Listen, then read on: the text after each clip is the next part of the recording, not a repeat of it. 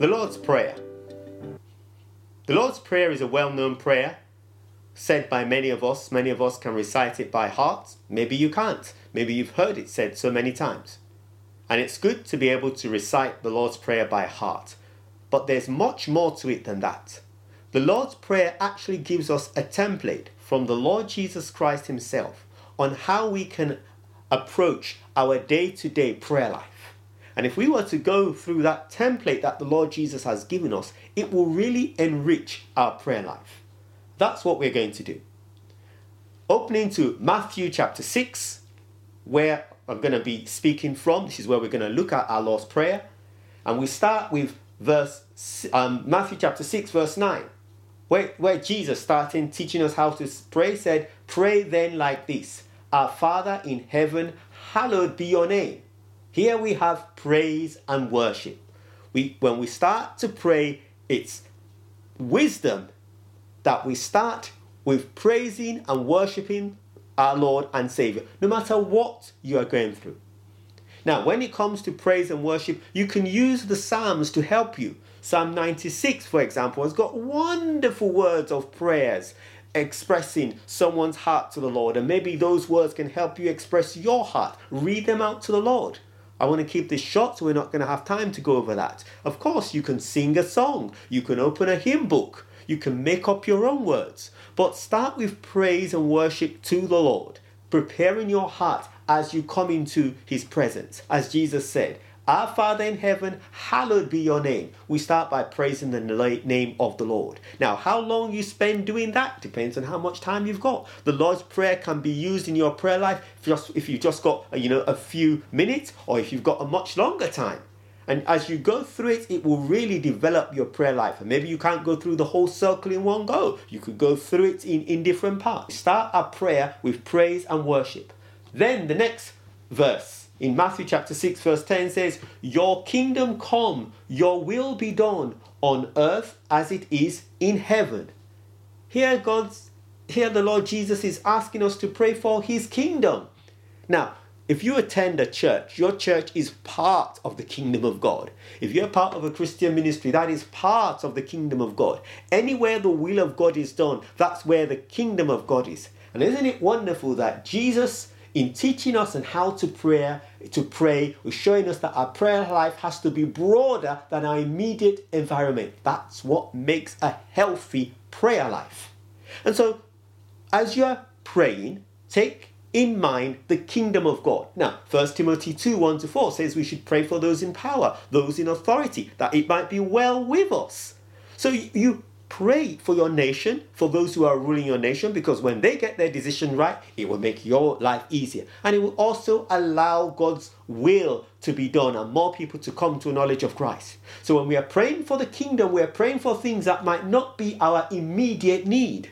There are many other needs out there that we should be involved in. As you develop a wider view of what the Lord is doing, it not only strengthens your faith, because then you see what other people are also going through, but it also makes your prayer life much more healthy, because you give God the opportunity to speak so much more into your life. So you can pray for the nation on which you're at. Pray for nations where there are others that are going through persecution. Or you can also be aspects that are happening in a church or ministry that you're involved in, that they are doing things which, hopefully are involved in the kingdom of God, and you are praying for those too to go well. So anywhere where it comes to the kingdom of God, either in nations, and you might find yourself praying for people who are not necessarily Christians. You might find yourself praying for others to come to a knowledge of Christ, God's kingdom to be done. So that's the second step there.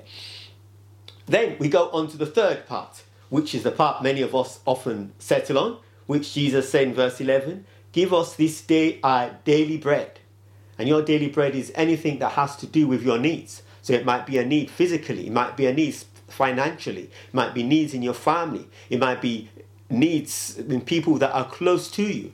And God is interested in our daily needs. Now, again, we can use other scriptures to help us here. Psalm 23 is very rich in touching all the aspects of our physical life, physically, spiritually, emotionally. As you read right through it, "The Lord is my shepherd, I shall not want. He leads me through the valley of the shadow of death. I shall fear no evil." So as you engage scriptures in these parts of your prayer. It will help enrich your individual prayer life. So daily needs, yes, your daily bread, everything regards to that.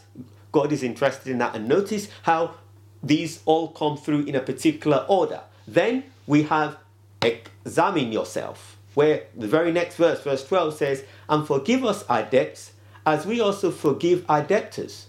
Or forgive us our sins as we forgive those who have sinned against us. And I say examine ourselves here because that is where you examine yourself. So prayer is not just a one-way traffic, it's a two-way traffic. It's you speaking to God and allowing him to speak back to you. And that, of course, is where God's word comes in. During times of prayer, you can spend time to go into the word and read it. Have a structure to where you read the word. And especially during the time of prayer, it doesn't have to be long because you can have separate times for really getting into studying God's word. But have at least some time during your prayer life when you open up the scripture and you read through it. It might not be for a long period, but as you read through scripture, you're allowing God to speak to you. One of the very crucial parts here is forgiveness. Let's make sure we forgive others just as God has forgiven us. And it might not just be about forgiveness. 1 Peter 2 verses 1 to 5, again using scripture in our prayer. Bible talks about putting aside malice and hypocrisy and all those things that are displeasing to the heart of God. Yes, prayer makes us a better person as we examine ourselves in the light of God. Let it be part of our prayer routine. And then it goes on into verse 13 to say, and lead us not into temptation, but deliver us from evil. Now remember, Jesus himself was led by the Holy Spirit into the wilderness where he was tempted by the devil.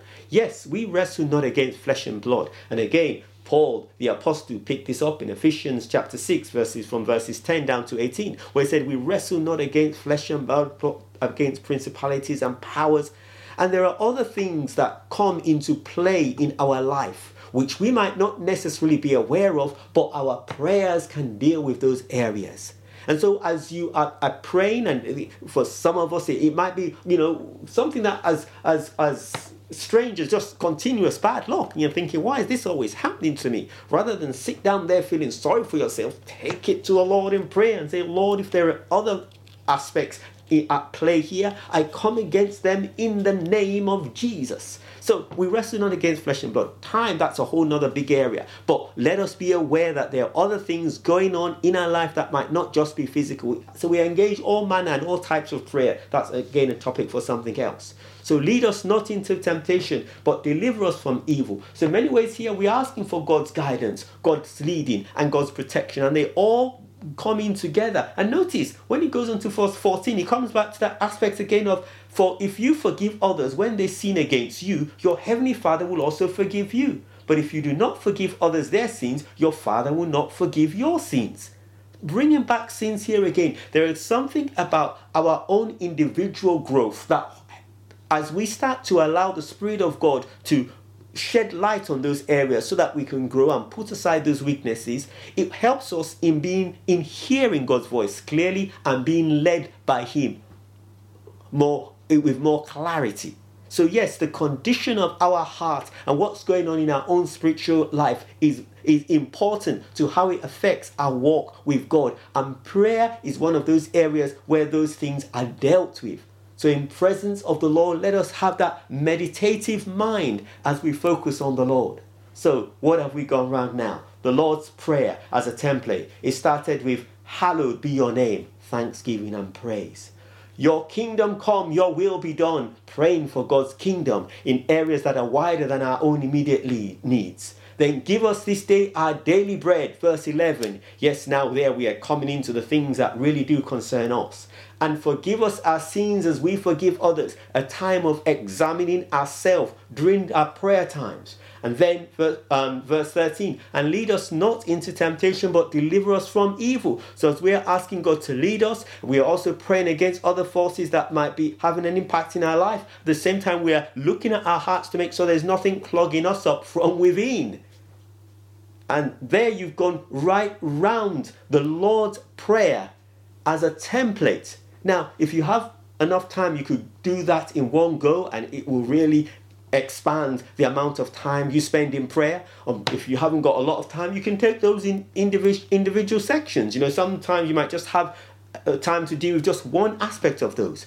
But please, if you want to have a healthy prayer life, try and use that whole template within your prayer life on a regular basis. Thank you very much. Please remember to subscribe, and that will allow us to make more videos like this.